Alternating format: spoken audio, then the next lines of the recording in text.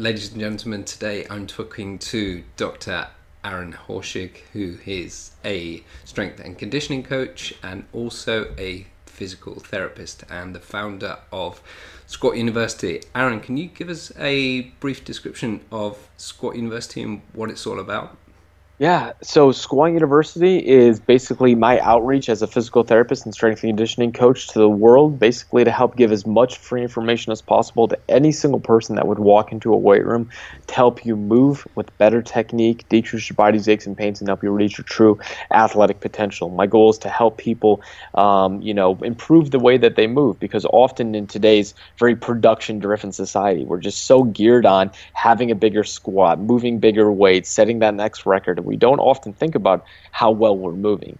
And I think when you improve the way you're moving and you have better looking technique and adherence to making every single rep looking great, you're going to not only squat more weight eventually, but you're also going to decrease your body's aches and pains that every single person that walks in the weight room has. You know, we're such a production-driven society that often we don't take a step back and, reprioritize the way in which we're looking at movements like the squat. It's the cornerstone of our foundational movement patterns.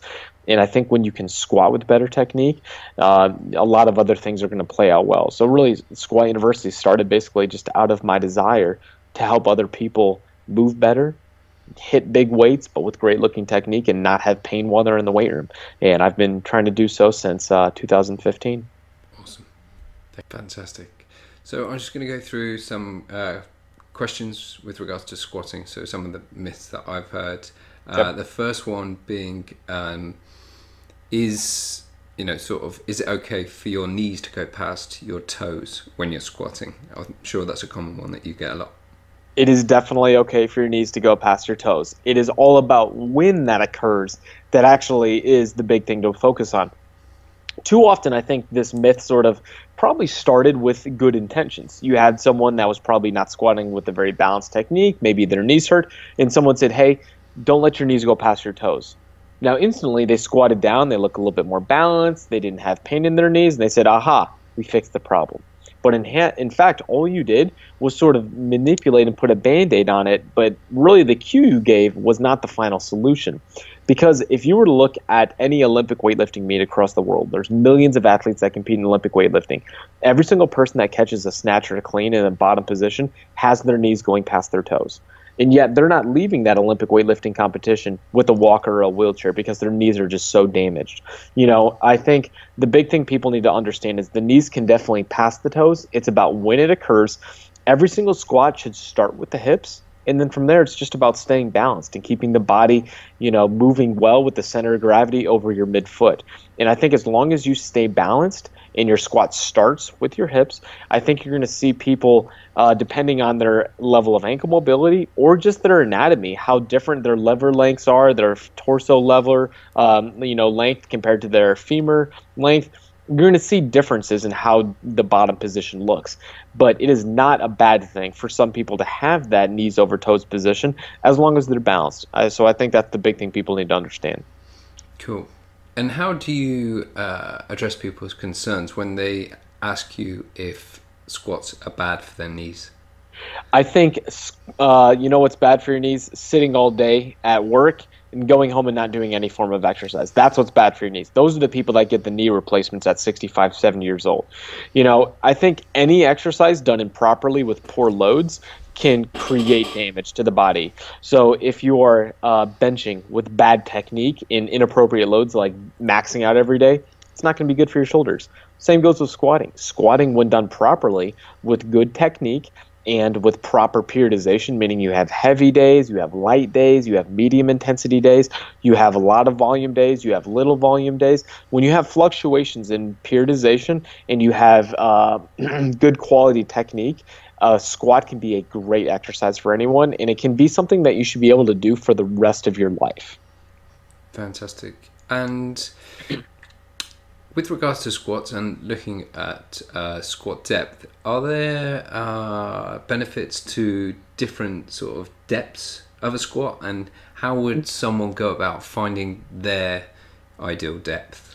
I think the big thing to understand with depth is that you always want to squat to a depth that you can perform with great looking technique. And depending on your level of mobility and your anatomy, let's say someone has very shallow hip sockets. They're just meant to squat very deep. Those are often the guys that become very good Olympic weightlifters.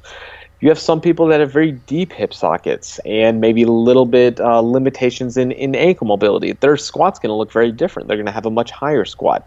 I think most people should be able to at least do a parallel depth squat. But then on top of that, I think your depth of squat is going to be something that you have to find. It's going to be variable based on your level of mobility and anatomy. I do think anatomy is probably the one thing that we can't necessarily change. So level of mobility is something that often can be modified with different exercises. For example, if someone wants to squat deeper, they can try something very simple called a 5-inch wall test. You're going to squat down by a wall. You're going to put your hand about a fist plus an extended thumb away from that wall. That's where you line your foot up. Try to drive your knee over your toe. Can you get your knee to touch the wall without your heel popping off the ground? That's roughly 5 inches or 12.5 centimeters, I think. Now, if you cannot touch that, that shows that you have limitations in ankle mobility. And by improving ankle mobility with different things like banded joint mobilizations, stretches for the calf, foam rolling for the calf, and seeing changes in that actual test, that should carry over to improved depth.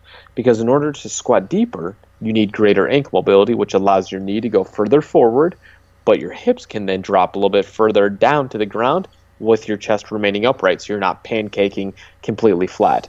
So that's one thing that people can really find greater improvements in depth is really focusing on ankle mobility. Fantastic. And also with regards to sort of looking at someone's squat and making adjustments, could you explain what a butt wink is, and is that a good or a bad thing? So butt wink, if you were to watch someone from the side and they're squatting down, they're going to start with their pelvis usually in a roughly neutral position, meaning that their low back is flat and connected with their back. Everything's nice and aligned. But as they squat down, all of a sudden their pelvis tips underneath their body. It's sort of their low back and pelvis round underneath the body, and it's sort of this winking action because it occurs on the descent at the very bottom, and then once they come back up, it realigns, the pelvis comes back into a neutral position, and then the body comes back up. So that winking motion, it's not just the pelvis, but actually the lumbar spine, L4, L5, L5, S1 segments that are actually flexing, so they're bending under load. Now, it is a bad thing if this occurs with a lot of repetition and or under a lot of load. So your spine is a very movable, bending object, almost like a fishing rod. But inherently, when we load it, we want it to become instantaneously stable.